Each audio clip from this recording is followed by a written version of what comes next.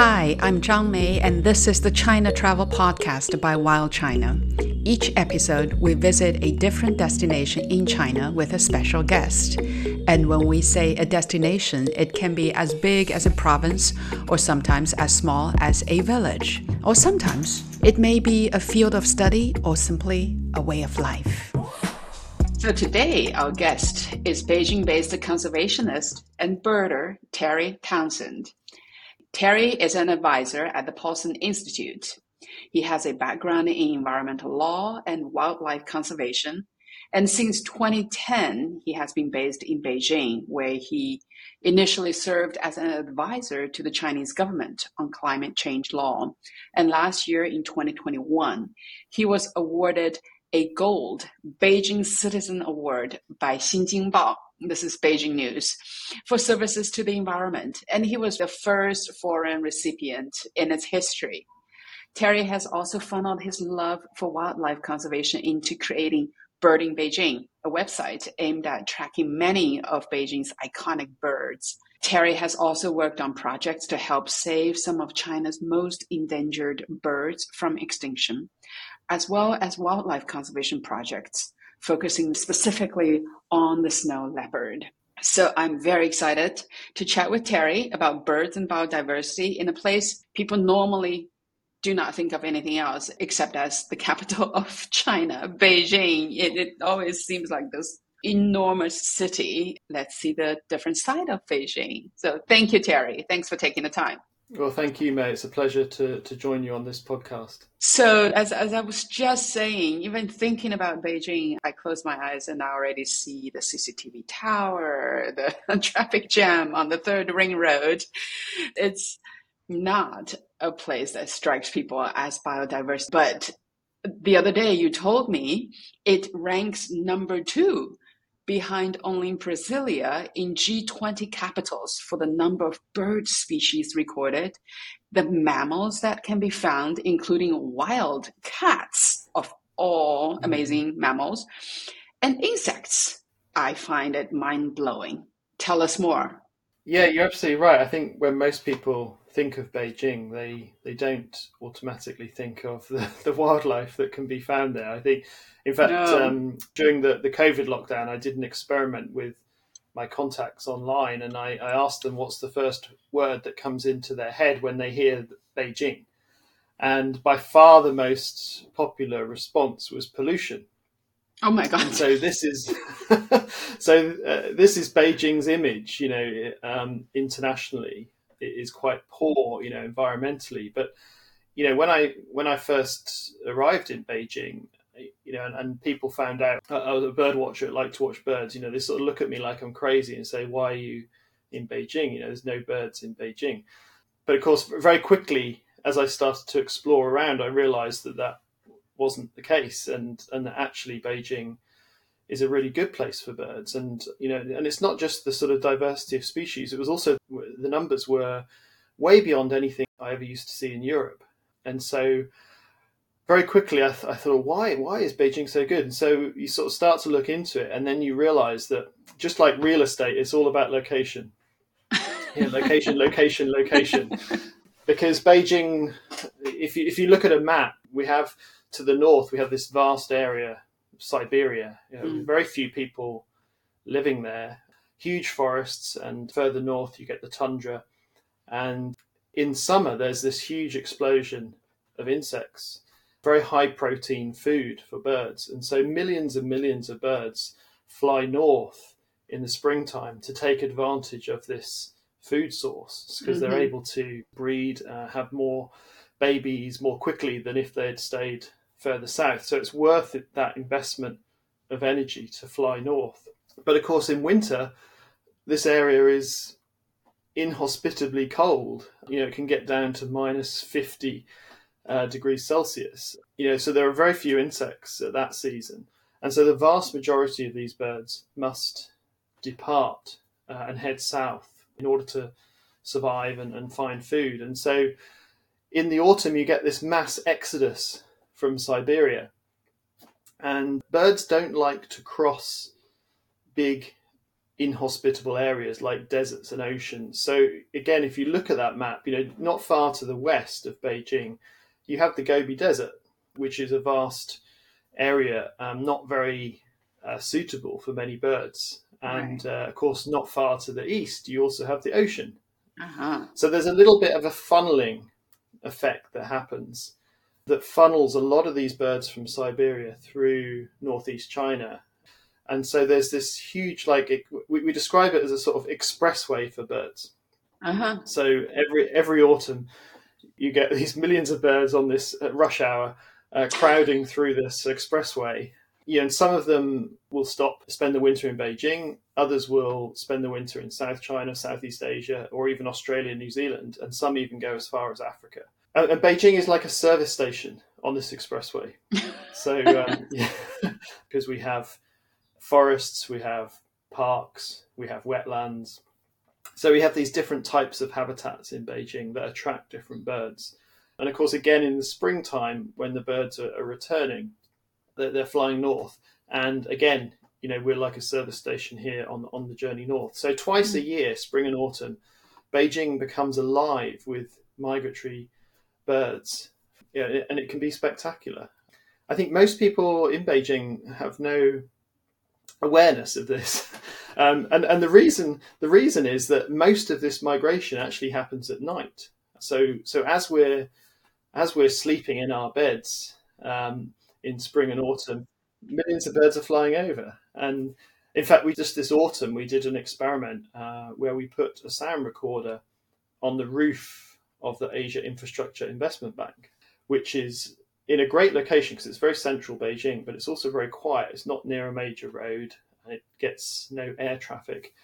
And we set it to record every night from sunset to sunrise, from late August through to early November. And astonishingly, we recorded more than 34,000 calls of birds flying over. So as these birds are flying, they call to each other, they keep in touch. We got this incredible volume of birds flying over, and just over one building in Beijing. And so we know that only a small portion of the birds probably are calling. So for every call we pick up, there are probably many, many more that are flying over at the same time.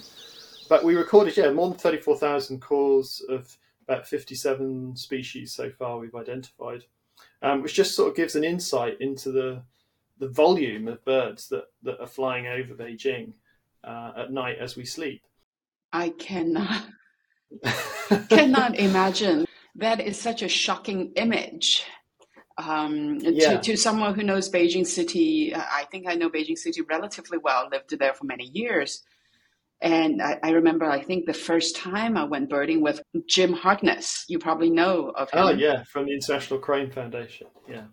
Way back, yes. And now I think he's with National Geographic, and this was 20-something odd years ago. We drove in the dead of winter out to Huairou, somewhere by a shuiku, by a reservoir, and saw birds. But in the city, I think the only birds we saw were the old men in the bird cages, holding the bird cages, walking to the park. But how surprising. It's another side of Beijing, that one of my objectives really is to raise awareness about this incredible rich biodiversity that we have in Beijing, because there's a very famous quote by a conservationist from Senegal back in the 1970s who said, everyone wants to protect what they love, but we can only love what we know. And so the first step is knowing about this incredible rich biodiversity that we have in Beijing. And I think by learning about it and finding out some of the incredible stories about some of these migratory birds and other wildlife that we have in Beijing, because they really are spectacular. But these stories really inspire people, and they make people fall in love with nature. Absolutely. And of course, the more that people fall in love with nature, the more they want to protect it, and the more they build support for policies and mechanisms to protect not only the species, but also the places that they need as well. So I think this awareness is critical. Yeah, no, absolutely. I think only by knowing that biodiversity is not something that's exclusively out there on the Tibetan plateau, but it's literally in our backyard, on our rooftop, outside my window, in the big Mhm. city of Beijing. And that makes a huge difference. But you mentioned these are migratory birds. These are flying, through. Help me understand as a sort of non-scientific person, help me understand how birds proliferation and diversity of birds directly linked to dragonflies and butterflies who are local, I assume, and also the wild cats, etc. What's the relationship there? Yeah, I mean, most of the birds that I mentioned, it's more than 500 species have been recorded in Beijing. The vast majority of those are migratory, so they're not in Beijing all the time. But if we look at the resident wildlife in Beijing, it is also relatively rich. We have wild cats in Beijing. Very few major capital cities have wild cat. They're not actually that uncommon. We have something called the leopard cat, the bao mao, which is found in the mountains and the wetlands around Beijing, generally in the outskirts, not in the city centre. Right. And they're fairly common. They're not often seen. In fact, they're very rarely seen during the daytime because they're primarily nocturnal. So we don't get to see them. But in fact, yesterday morning, because I set up a few camera traps, infrared cameras on the outskirts of Beijing, and yesterday morning my phone pinged, and it sent me a video from 6:30 yesterday morning of a leopard cat walking right past one of my cameras, which is fantastic. Fantastic. Yeah, it's very, very lucky to capture one like that. They're around, but they're just very rarely seen. They keep out of the way of humans and active at night. Of course, again when we're asleep in our beds. But then, of course, if we look beyond that to the insects that we mentioned, dragonflies and butterflies, spectacular insects, and there are more species here than there are in the whole of the UK. Both of those categories, which to me was quite shocking. Unbelievable. It probably says more about the UK actually in terms of how wildlife depleted the UK is. But nevertheless, I think Beijing's freshwater systems, the rivers, it has quite a few rivers, including in the higher parts of Beijing, higher elevations, in the north in Yanqing and Mentogou in the west. So you get these different elevations and different habitats, and that's suitable for different species. The different species that have these different niches and at different elevations, different types of habitat, different fast-moving water or slow-moving water. So that it's a suitable place for many of these dragonflies, which are spectacular. So yeah, I think it's not only birds. There are other types of animal that Beijing has, which again is something that I think ought to be celebrated. Absolutely. More people should know about it, because I think it does build a sense of pride among city dwellers. If they know that they've got so many birds here, they've got wild cats, and people start to feel proud about that. And I think that's really important. And I think also in terms of changing Beijing's image, from this pollution. Hopefully, in a few years' time, that the first word that comes into people's heads will be wildlife or leopard cats or dragonflies, whatever it might be. That would be amazing. And we have you to thank. Now, Beijing Swift. Tell us the story. Maybe first describe, what is it? Beijing Swift, I think of Kuaidi. I think of like the 30-minute courier of services, the internet age. What is it? Yeah, well, the Beijing Swift, is not a courier company. It is a bird. It's a very, very special bird. So I think most Beijingers will have seen them before. They may not have necessarily known what they are. But if you go to one of the historic buildings in Beijing in the summertime from about April to the end of July, such as Tiananmen or Zhongyangmen Gate, the south end of Tiananmen, Yonghegong, Temple of Heaven, all of these places have breeding swifts. And swifts, they're a striking looking bird. They have very long, thin wings. They can fit into the palm of your hand, so they're not particularly big, but they're specially designed, if you like, or evolved for flight. So they have these long, thin wings. Their body shape is like a torpedo, so they cut through the air very easily. And they live almost their entire life cycle is in the air. So they eat in the air, they drink in the air, and they even sleep in the air. So they're very specialized animals. And in fact, an evolutionary biologist once told me that the swift is right at the vanguard of evolution. So we have species on our planet whose whole life cycle is in the ocean.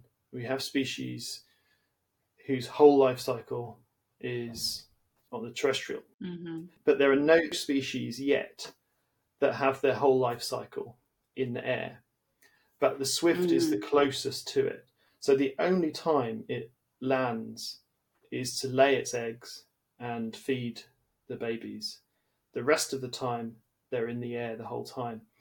And so when they are migrating, they'll come to Beijing every April, and they disappear at the end of July after they've raised their young. And when they leave Beijing at the end of July, they almost certainly don't land until they come back to Beijing the following April. Wow. So the whole of our winter time, they're in the air. So when people hear this story, they're like, wow, really? That can't be true. How do they sleep in the air? Don't they just fall out or do they bump into something? What happens to their babies? Do they take the babies along? Well, when they have their young, it's sometimes people put cameras into the nests, and the young have been, just before they fly for the first time, they've been seen like doing these little, almost like sit-ups, press-ups, and they're strengthening their wings, because they know that when they leave the nest, they may not be landing for some time. So, but the swift, actually has a special connection with Beijing, going back to the 1400s. So originally, swifts used to nest on cliffs, in sort of little holes in cliffs. And then when the original city was built in the 1400s and the city walls, that provided sort of artificial nest sites for the swift. So holes in the walls, and the traditional buildings in Beijing, like the Temple of Heaven and the Zhongyangmen, they have these beams, wooden beams, that are perfect ledges for the swifts to nest, to lay their eggs. And so the swifts moved into the city in the 1400s. And they've been part of the city's culture ever since. And one resident told me that old Beijingers used to think that their ancestors came back as swifts. So I think there's this strong cultural connection with the swift in Beijing. And I know the old name for Beijing is Yanjing, and Yan is the character for swift or swallow. And I don't know if that originates from that meaning, but that it's a plausible theory that it could relate to that. So what's the Chinese name for Beijing swift? The scientific name is Apus pekinensis, and officially the name is Putong Yuyen, which is like rain swallow or rain swift.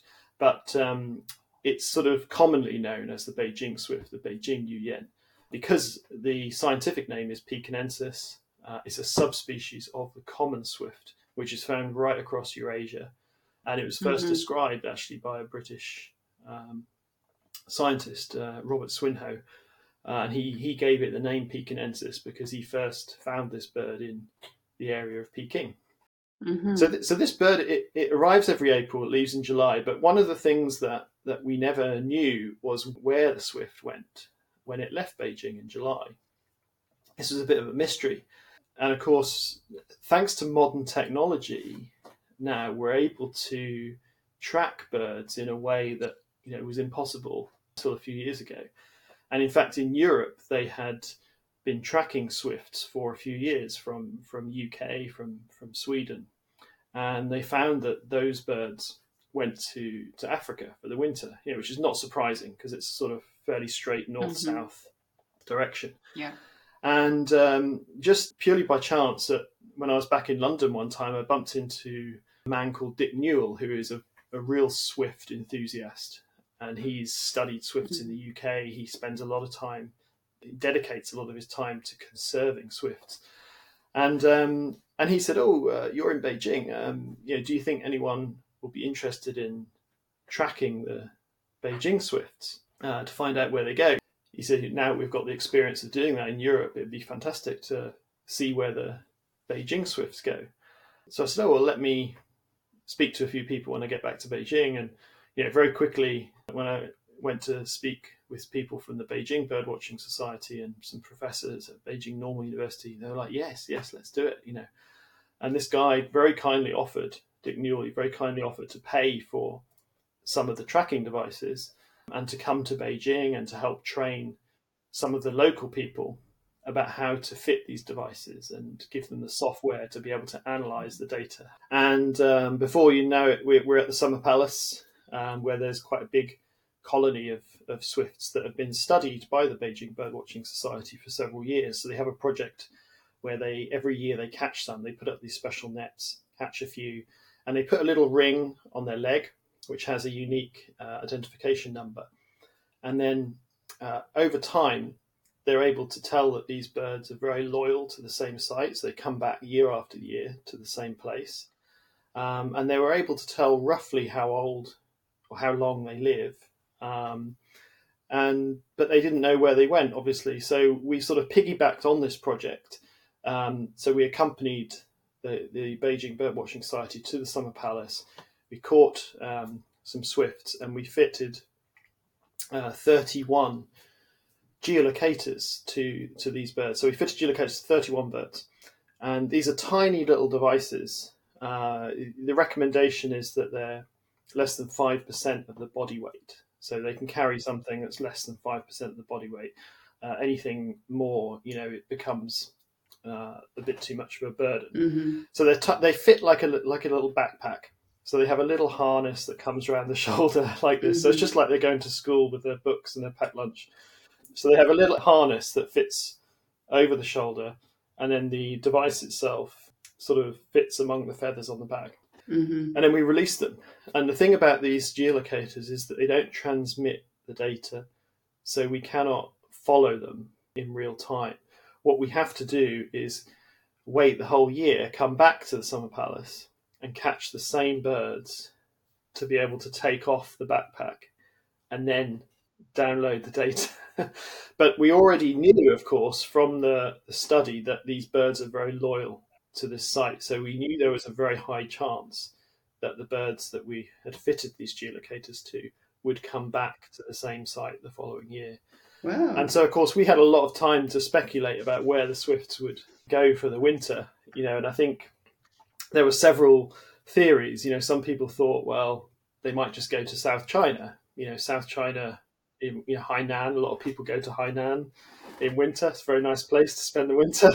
It's quite warm, a lot of insects. And some people thought, no, maybe they'll go to India.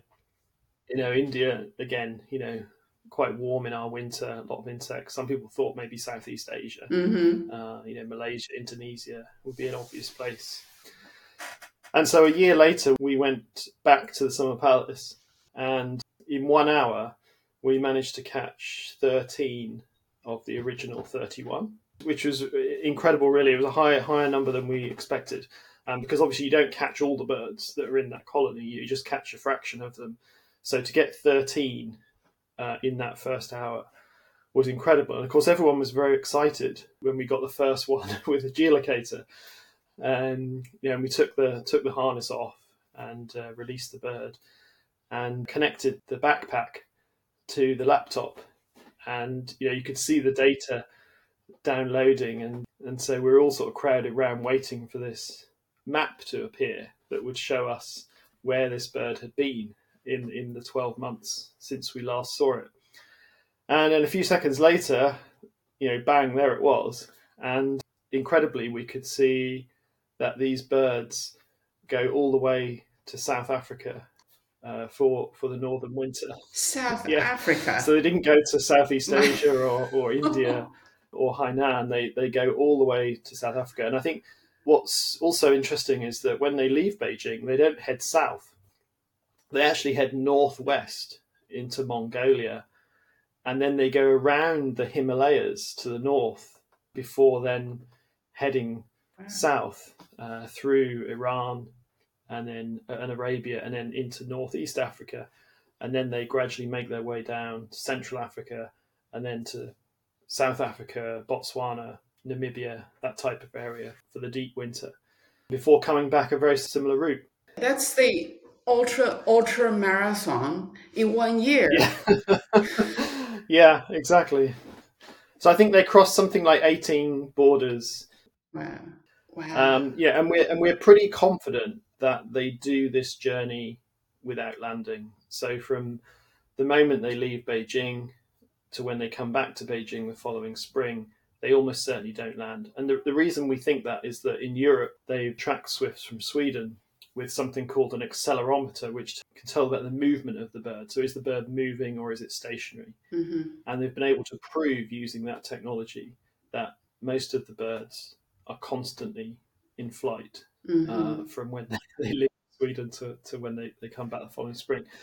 So they're an incredible species, and I think for Beijing to have these birds and for us to sort of learn this story, I think is a fantastic way to inspire people, about wildlife and nature. Absolutely. So yeah, incredible birds. And I think since we found out this incredible journey, it's resulted in a lot of initiatives that were impossible to foresee when we started this project. So, for example, I think one of the most exciting is from school children. I visit a lot of schools in Beijing to talk about biodiversity and birds and so on. Of course, the swift is a bird that we talk about. And one of the things we talk about is the fact that the population of the swift has gone down over the last few decades because we've lost a lot of the old buildings in Beijing. So that they love these traditional buildings that have these nooks and crannies and the ledges in the roof and so on. Right. And of course, we've lost a lot of those buildings in Beijing. We still have the big tourist attractions like Yonghegong, Temple of Heaven, and so on, but we've lost a lot of the smaller buildings. And so the students are like, oh, is there anything we can do to help? They become so attached to this bird, listening to the story, that they want to help it, which is a great example of how, awareness, you fall in love with it, you want to protect it. And of course, there is something that students can do. So one of the things people do in Europe is they make special nest boxes for swifts, which have the right size holes and the right size compartment for the nest inside, and put them up on their buildings. And so we've started to do this now in Beijing. And so several schools said, oh, can we do that? We can make it in our woodwork class and we can put them up on our school campus. And there's about, I think there's 6 or 7 schools now in Beijing that have made and erected special swift boxes. And at least some of them have been successful in attracting breeding swifts. But then at one school I visited, an 8-year-old girl put her hand up and said, well, it's very easy for us to make nest boxes and put them up on our schools, but can we also write to the bosses of the building companies and ask them to make their new buildings more friendly for the swift? And what a great idea, right? What a fantastic idea. And so 4 students got together from different schools in Beijing, all girls, a mixture of state schools and international schools. And they wrote a joint letter to probably the most famous head of a building company in China at that time, Pan Shi of Soho, China. Of course. And they wrote a letter to him asking to meet him to talk about the swift. And he wrote back and said, yes, please come and see me. And so we arranged this little workshop where the 4 students, we called them Swift ambassadors, and each one presented to Pan Shi and his team about one aspect of the swift. So the first one talked about the incredible lifestyle in the air, how they eat in the air, drink in the air, sleep in the air. The second one talked about the incredible migration to Africa. And the third one talked about how population has been falling because of the loss of the old style buildings. And the fourth one talked about what schools were doing to help. And then they sort of collectively asked him, can you also help, Mr. Pan? And he got up and he said, I didn't know about this bird before. And he said, we've been making buildings in Beijing for 20 years to make people's lives better. And he said, I realise now we should be making buildings not only to make people's lives better, but also for nature. And so he made a commitment to put up 200 nest boxes onto his existing buildings and to consider integrating into the design of new buildings the right size holes for swifts, and also to promote nature and biodiversity among the building sector in China. Which was an incredible outcome, from 4 students writing a letter to Mr. Pan. That's a great story. And not a lot of people know that Pan Shi is actually an amateur carpenter. So he loves to make things out of wood. And so before this workshop, he had actually already investigated the design of a swift nest box and made some to give to the students that he'd signed. So ones that he had made personally out of discarded wood from building sites that ordinarily would have been thrown away. He made some boxes and gave them to the students. And I think it just shows how, with very little effort, actually, it's very low cost to Soho, very small effort, but great publicity for them. And just shows how easy actually it is to, once we think about it, to integrate biodiversity and nature into our building sector. And in fact, all of urban planning, there's so much we can do, just little things that can make a big difference for wildlife. And for Chinese students, particularly the next generation, it's the taking initiative to initiate change. I think that's very, very impressive. Yes. Well, we didn't chat prior to this, but Jiangxi and Panxi are dear friends of mine. We run marathons together. So I do know his woodworking and all that. Okay. This is fascinating. But I want to pivot the conversation a little bit, because you were talking about we, the kids. And I definitely, from our prior conversations here, there is this growing interest among Chinese youngsters, or even, the older generation, just citizens in Beijing, and in fact, around the whole country, there's this growing interest in birding. What have you experienced in that area, and how is this group sort of shaping conservation in some ways? Tell us some stories that inspired you there. Absolutely. I think there's been, I sort of describe it really as an environmental awakening that I've seen over the last 10 years. Certainly when I first came to Beijing, you would not see another birdwatcher. I would go to the best birdwatching sites in Beijing, at weekends and sometimes weekdays, and you would never see another birdwatcher. It was extremely rare. But of course now, if you go to any birdwatching site, whether it's a major park or a reservoir or grassland, you will definitely meet many birdwatchers, whether it's a weekday or a weekend. So I think that sort of illustrates the increase in interest in birdwatching in China. And there's also a statistic, in the year 2000, I think there were only 3 birdwatching societies across the whole of China. One was Hong Kong, one was Beijing, and I think one in maybe Chengdu or somewhere. And now there are more than 100, regional and local birdwatching societies across China. So I think that also fits the sort of anecdotal evidence of seeing more birdwatchers around. And I think it's not just birds. There's a growing interest in all kinds of wildlife. So in addition to birdwatching societies, there are more and more local NGOs. In fact, I'm wearing one here, Shanshui. Oh, yes. Which is a conservation NGO set up by Lu Jie, Peking University, and I work very closely with them. They specialise on the Tibetan Plateau in particular. They're also moving more into urban wildlife, so they have programs in Beijing and Shanghai now. But there are many, many more NGOs springing up across China dedicated to specific species, whether it's the snow leopard or the gibbons in Yunnan, or tigers in northeast, Hainan gibbon, and sort of species and habitats too. So there are wetland NGOs, there are mangrove NGOs. So there's been a real explosion of interest in nature and wildlife and wild species, which is great to see. Yeah, I've seen similar kind of explosion of interest in this area.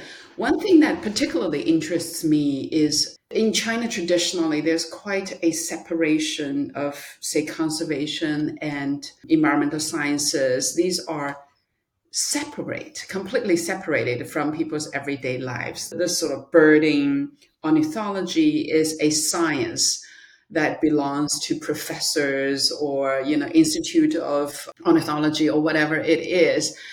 And because there was a lack of tools and information, education platforms for commoner, people like me, who is just asking, what's that red bird, to have access to knowledge. How has that changed the access to information and tools to helping people grow these hobbies? You're absolutely right. I mean, I think it's quite interesting that I think 20 years ago was the first readily available bird guide produced for China. And of course, it was written not by a Chinese, unfortunately, it was written by a British guy, John McKinnon. And that book, a sort of field guide to the birds of China, became the sort of Bible for bird watchers and introduced many, many young people, particularly into bird watching and got an interest in birds. And astonishingly, really, it's only the last couple of years that we've seen more national field guides to the birds of China. But now I think there are 3 coming out in the space of 6 months. So, but in addition to that, there have been lots of regional guides. I mean, China's a huge country, as we know, vast country. And so to produce a guide to all the birds of China, you're talking about 1,400, 1,500 different species. Is a massive job. So it's sort of understandable why there haven't been that many. But there have been a lot of more regional focused guides, so Southeast China or East China or Beijing or other places. That's certainly growing. And I've just recently been sent a field guide to the wildlife of the Tibetan Plateau, which is a new guide that's been completely produced by local Chinese, which is wonderful to see. So these kinds of resources are growing. And of course, in the digital age, there's a lot now going on to apps and various other electronic media. Mm-hmm. Now you can get apps that tell you information about different bird species, how they sound, what they look like, their range, everything. And you can even get apps where, if you hear a bird, you can record it and it will tell you what it is. It's just pretty incredible technology. It's moving very, very fast. So more and more resources are becoming available for ordinary people, ordinary citizens, to be able to access and enjoy these hobbies. Because I think, if you don't have any information and you don't really know what you're looking at and it's hard to learn, it takes a lot of interest out. Whereas if you can learn about what you're seeing and very quickly identify it and compare it with others and so on, then it enriches that hobby in a way that it's hard to do otherwise. And I think this sort of also is part of a bigger picture in China in terms of promoting the environment, importance of the environment, and I think we see that sort of right from the top in terms of the ecological civilization, which is promoted a lot by President Xi. It is sort of a recognition that you can't have a healthy economy without a healthy environment. And, there's a greater emphasis now on quality of economic growth rather than quantity, which obviously previous few decades we saw incredible economic growth, but at huge environmental cost, air pollution, water pollution, soil pollution, and so on. Yeah. And in the last few years, there's been a change of direction and they've successfully tackled many of those problems. We've seen a strengthening of environmental legislation. We've seen an update on the wildlife protection law, list of protected species. We've seen the creation of a national park system to protect and celebrate China's most important natural heritage. We've seen a ban on coastal wetland reclamation in the Yellow Sea and the move to protect the remaining sites and inscribe them as World Heritage Sites. We've seen the criteria on which local politicians are evaluated, including environmental criteria now, given similar weight to GDP delivery.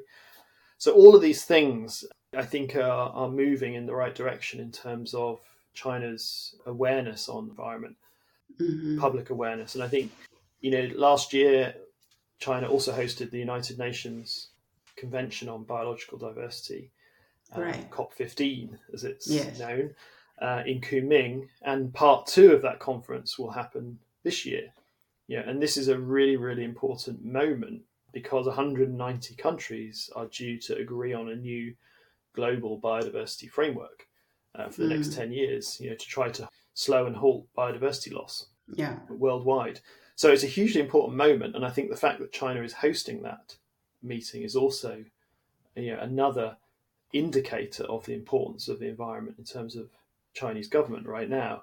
And I think one of the things that impressed me about COP15 Part 1 in Kunming in October was that given the way the media works in China, they were clearly told to focus on biodiversity. So every newspaper, every TV station led with stories about the importance of biodiversity and the fact that China was hosting this huge international event.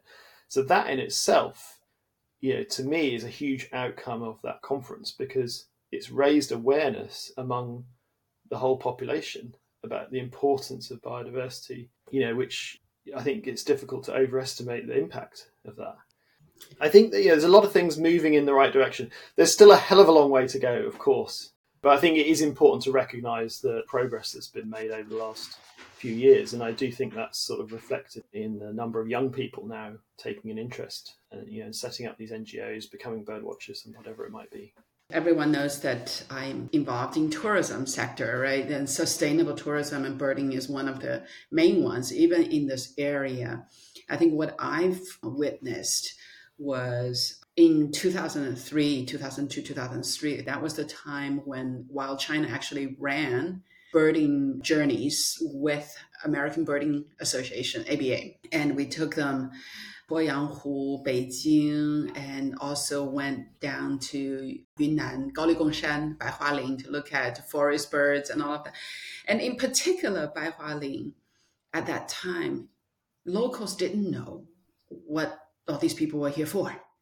We were there looking for birds, and the only one who could really communicate with the guests on the same level, or more as an expert, was Mr. Han Lianxian. You probably know of him, a very well-respected birder, ornithologist in Yunnan.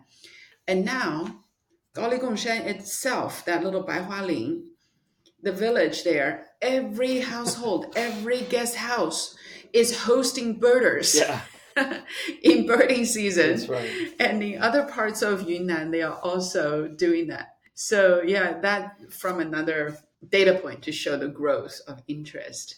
Yeah, you're absolutely right. I mean, I think every family there, they sort of run a hide, right? A bird hide, a blind, as they call them in North America. And so you can go there as a bird watcher or a photographer, and they'll say, which species do you want to see? And they'll say, okay, you need to go to hide number 3 between sort of 2 and 4 p.m. That's when that bird comes, and so on. So it's very, very organized. I think it's incredible. Because talking about community involvement, the villagers know so much about their birds, and they wouldn't shoot their birds because the birds bring them different income stream. Yeah. It's really positive. One very important question. So the last time I developed that itinerary with a birding expert was spending 1 week in Gaoligongshan. I think it was late March. And that trip actually ended in Beijing without going to Beidaihe because we ran into SARS. But in any event, so that journey was 1 week in Gaoligongshan to see the migratory birds in the south and forest birds there. But 1 week in Beidaihe is more of ocean migratory birds here. If you were designing your ideal China birding journey, where would you go? I only give you 2 weeks. I'm sorry. 2 weeks. I was going to say, how long do I get? Because, it's a vast country and, there are pretty special places all over. I mean, to me, I think the must-see or the must-experience, I think the yellow sea migration along the coast in the spring of the shorebirds, and these are incredible travellers that are going from Australia, New Zealand up to the Arctic and back, every year. And the spectacle of seeing them on the mudflats, as the tide comes in and out, as they're wheeling around, is just incredible. And I think what adds a lot to that is the story of these birds' migration, and I remember talking to a professor recently, Professor Tunis Piersma in the Netherlands, who's an expert on shorebird migration. And he said a few years ago, biologists would have said it was impossible for birds to fly from the Arctic non-stop to Australia and New Zealand. It's just, physiologically, it's just impossible, the way that birds are made. But then, a few years ago, they tracked a bar-tailed godwit from Alaska using a tracking device. They proved that it flew non-stop from Alaska to New Zealand. Wow.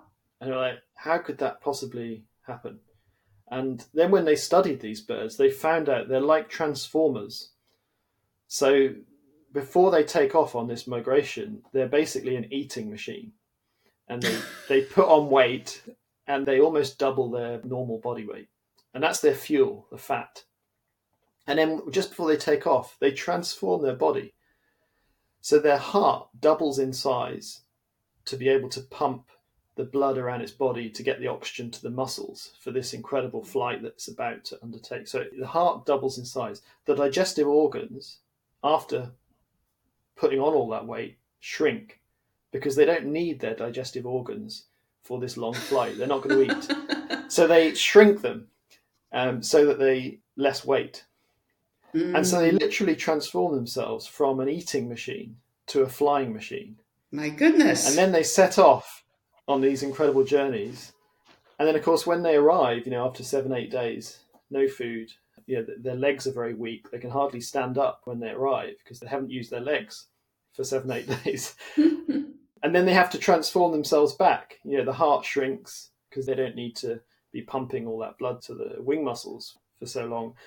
They regenerate their digestive organs and start eating again. They're like the nature's Transformers, the cartoon, the Transformers that change from robots to machines. What?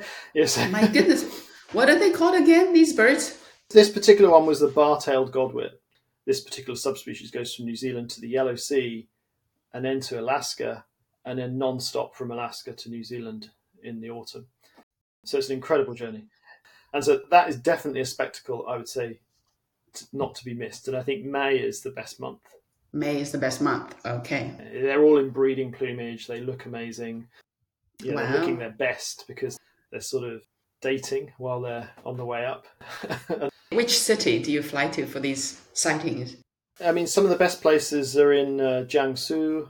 There's a place called Taozheni, Yancheng, but also in Bohai Bay, so quite close to Beijing, actually, or in Tangshan in Hebei. Luanan County in Hebei province also is a really good place. So it's just like 2 or 3 hours drive from Beijing.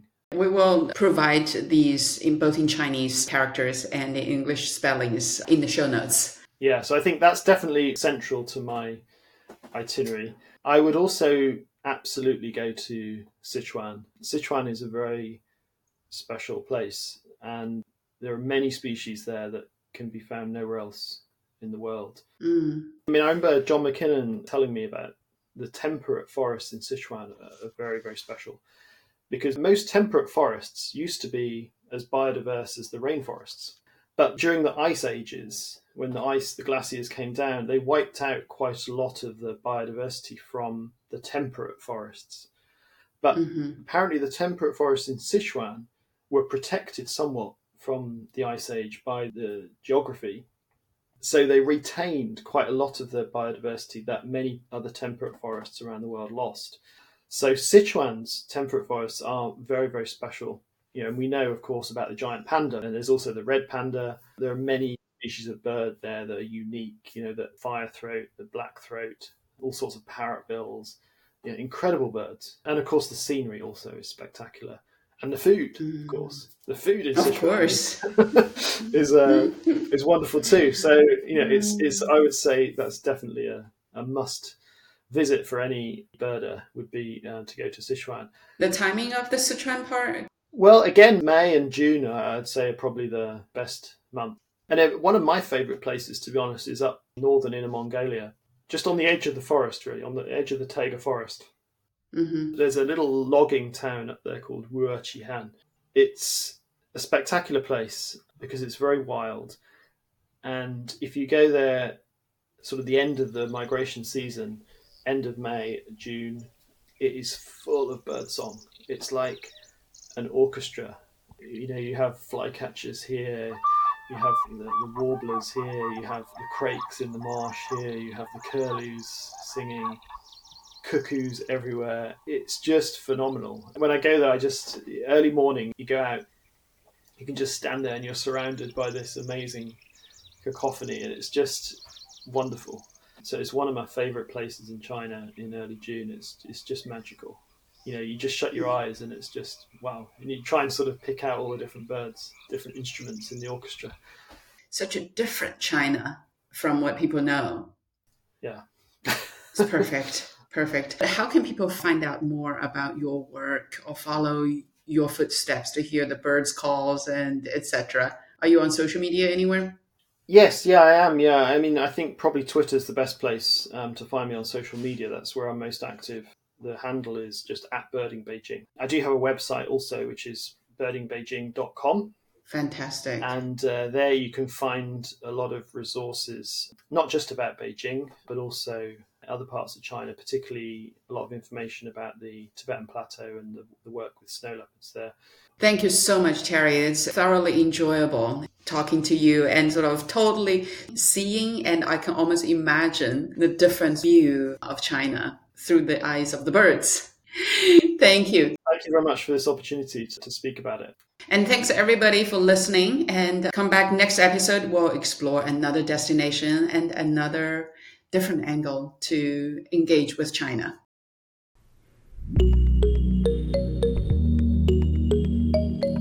Thank you for joining us for this episode of the China Travel Podcast, produced by Wild China Travel and hosted by me, Wild China founder Zhang Mei.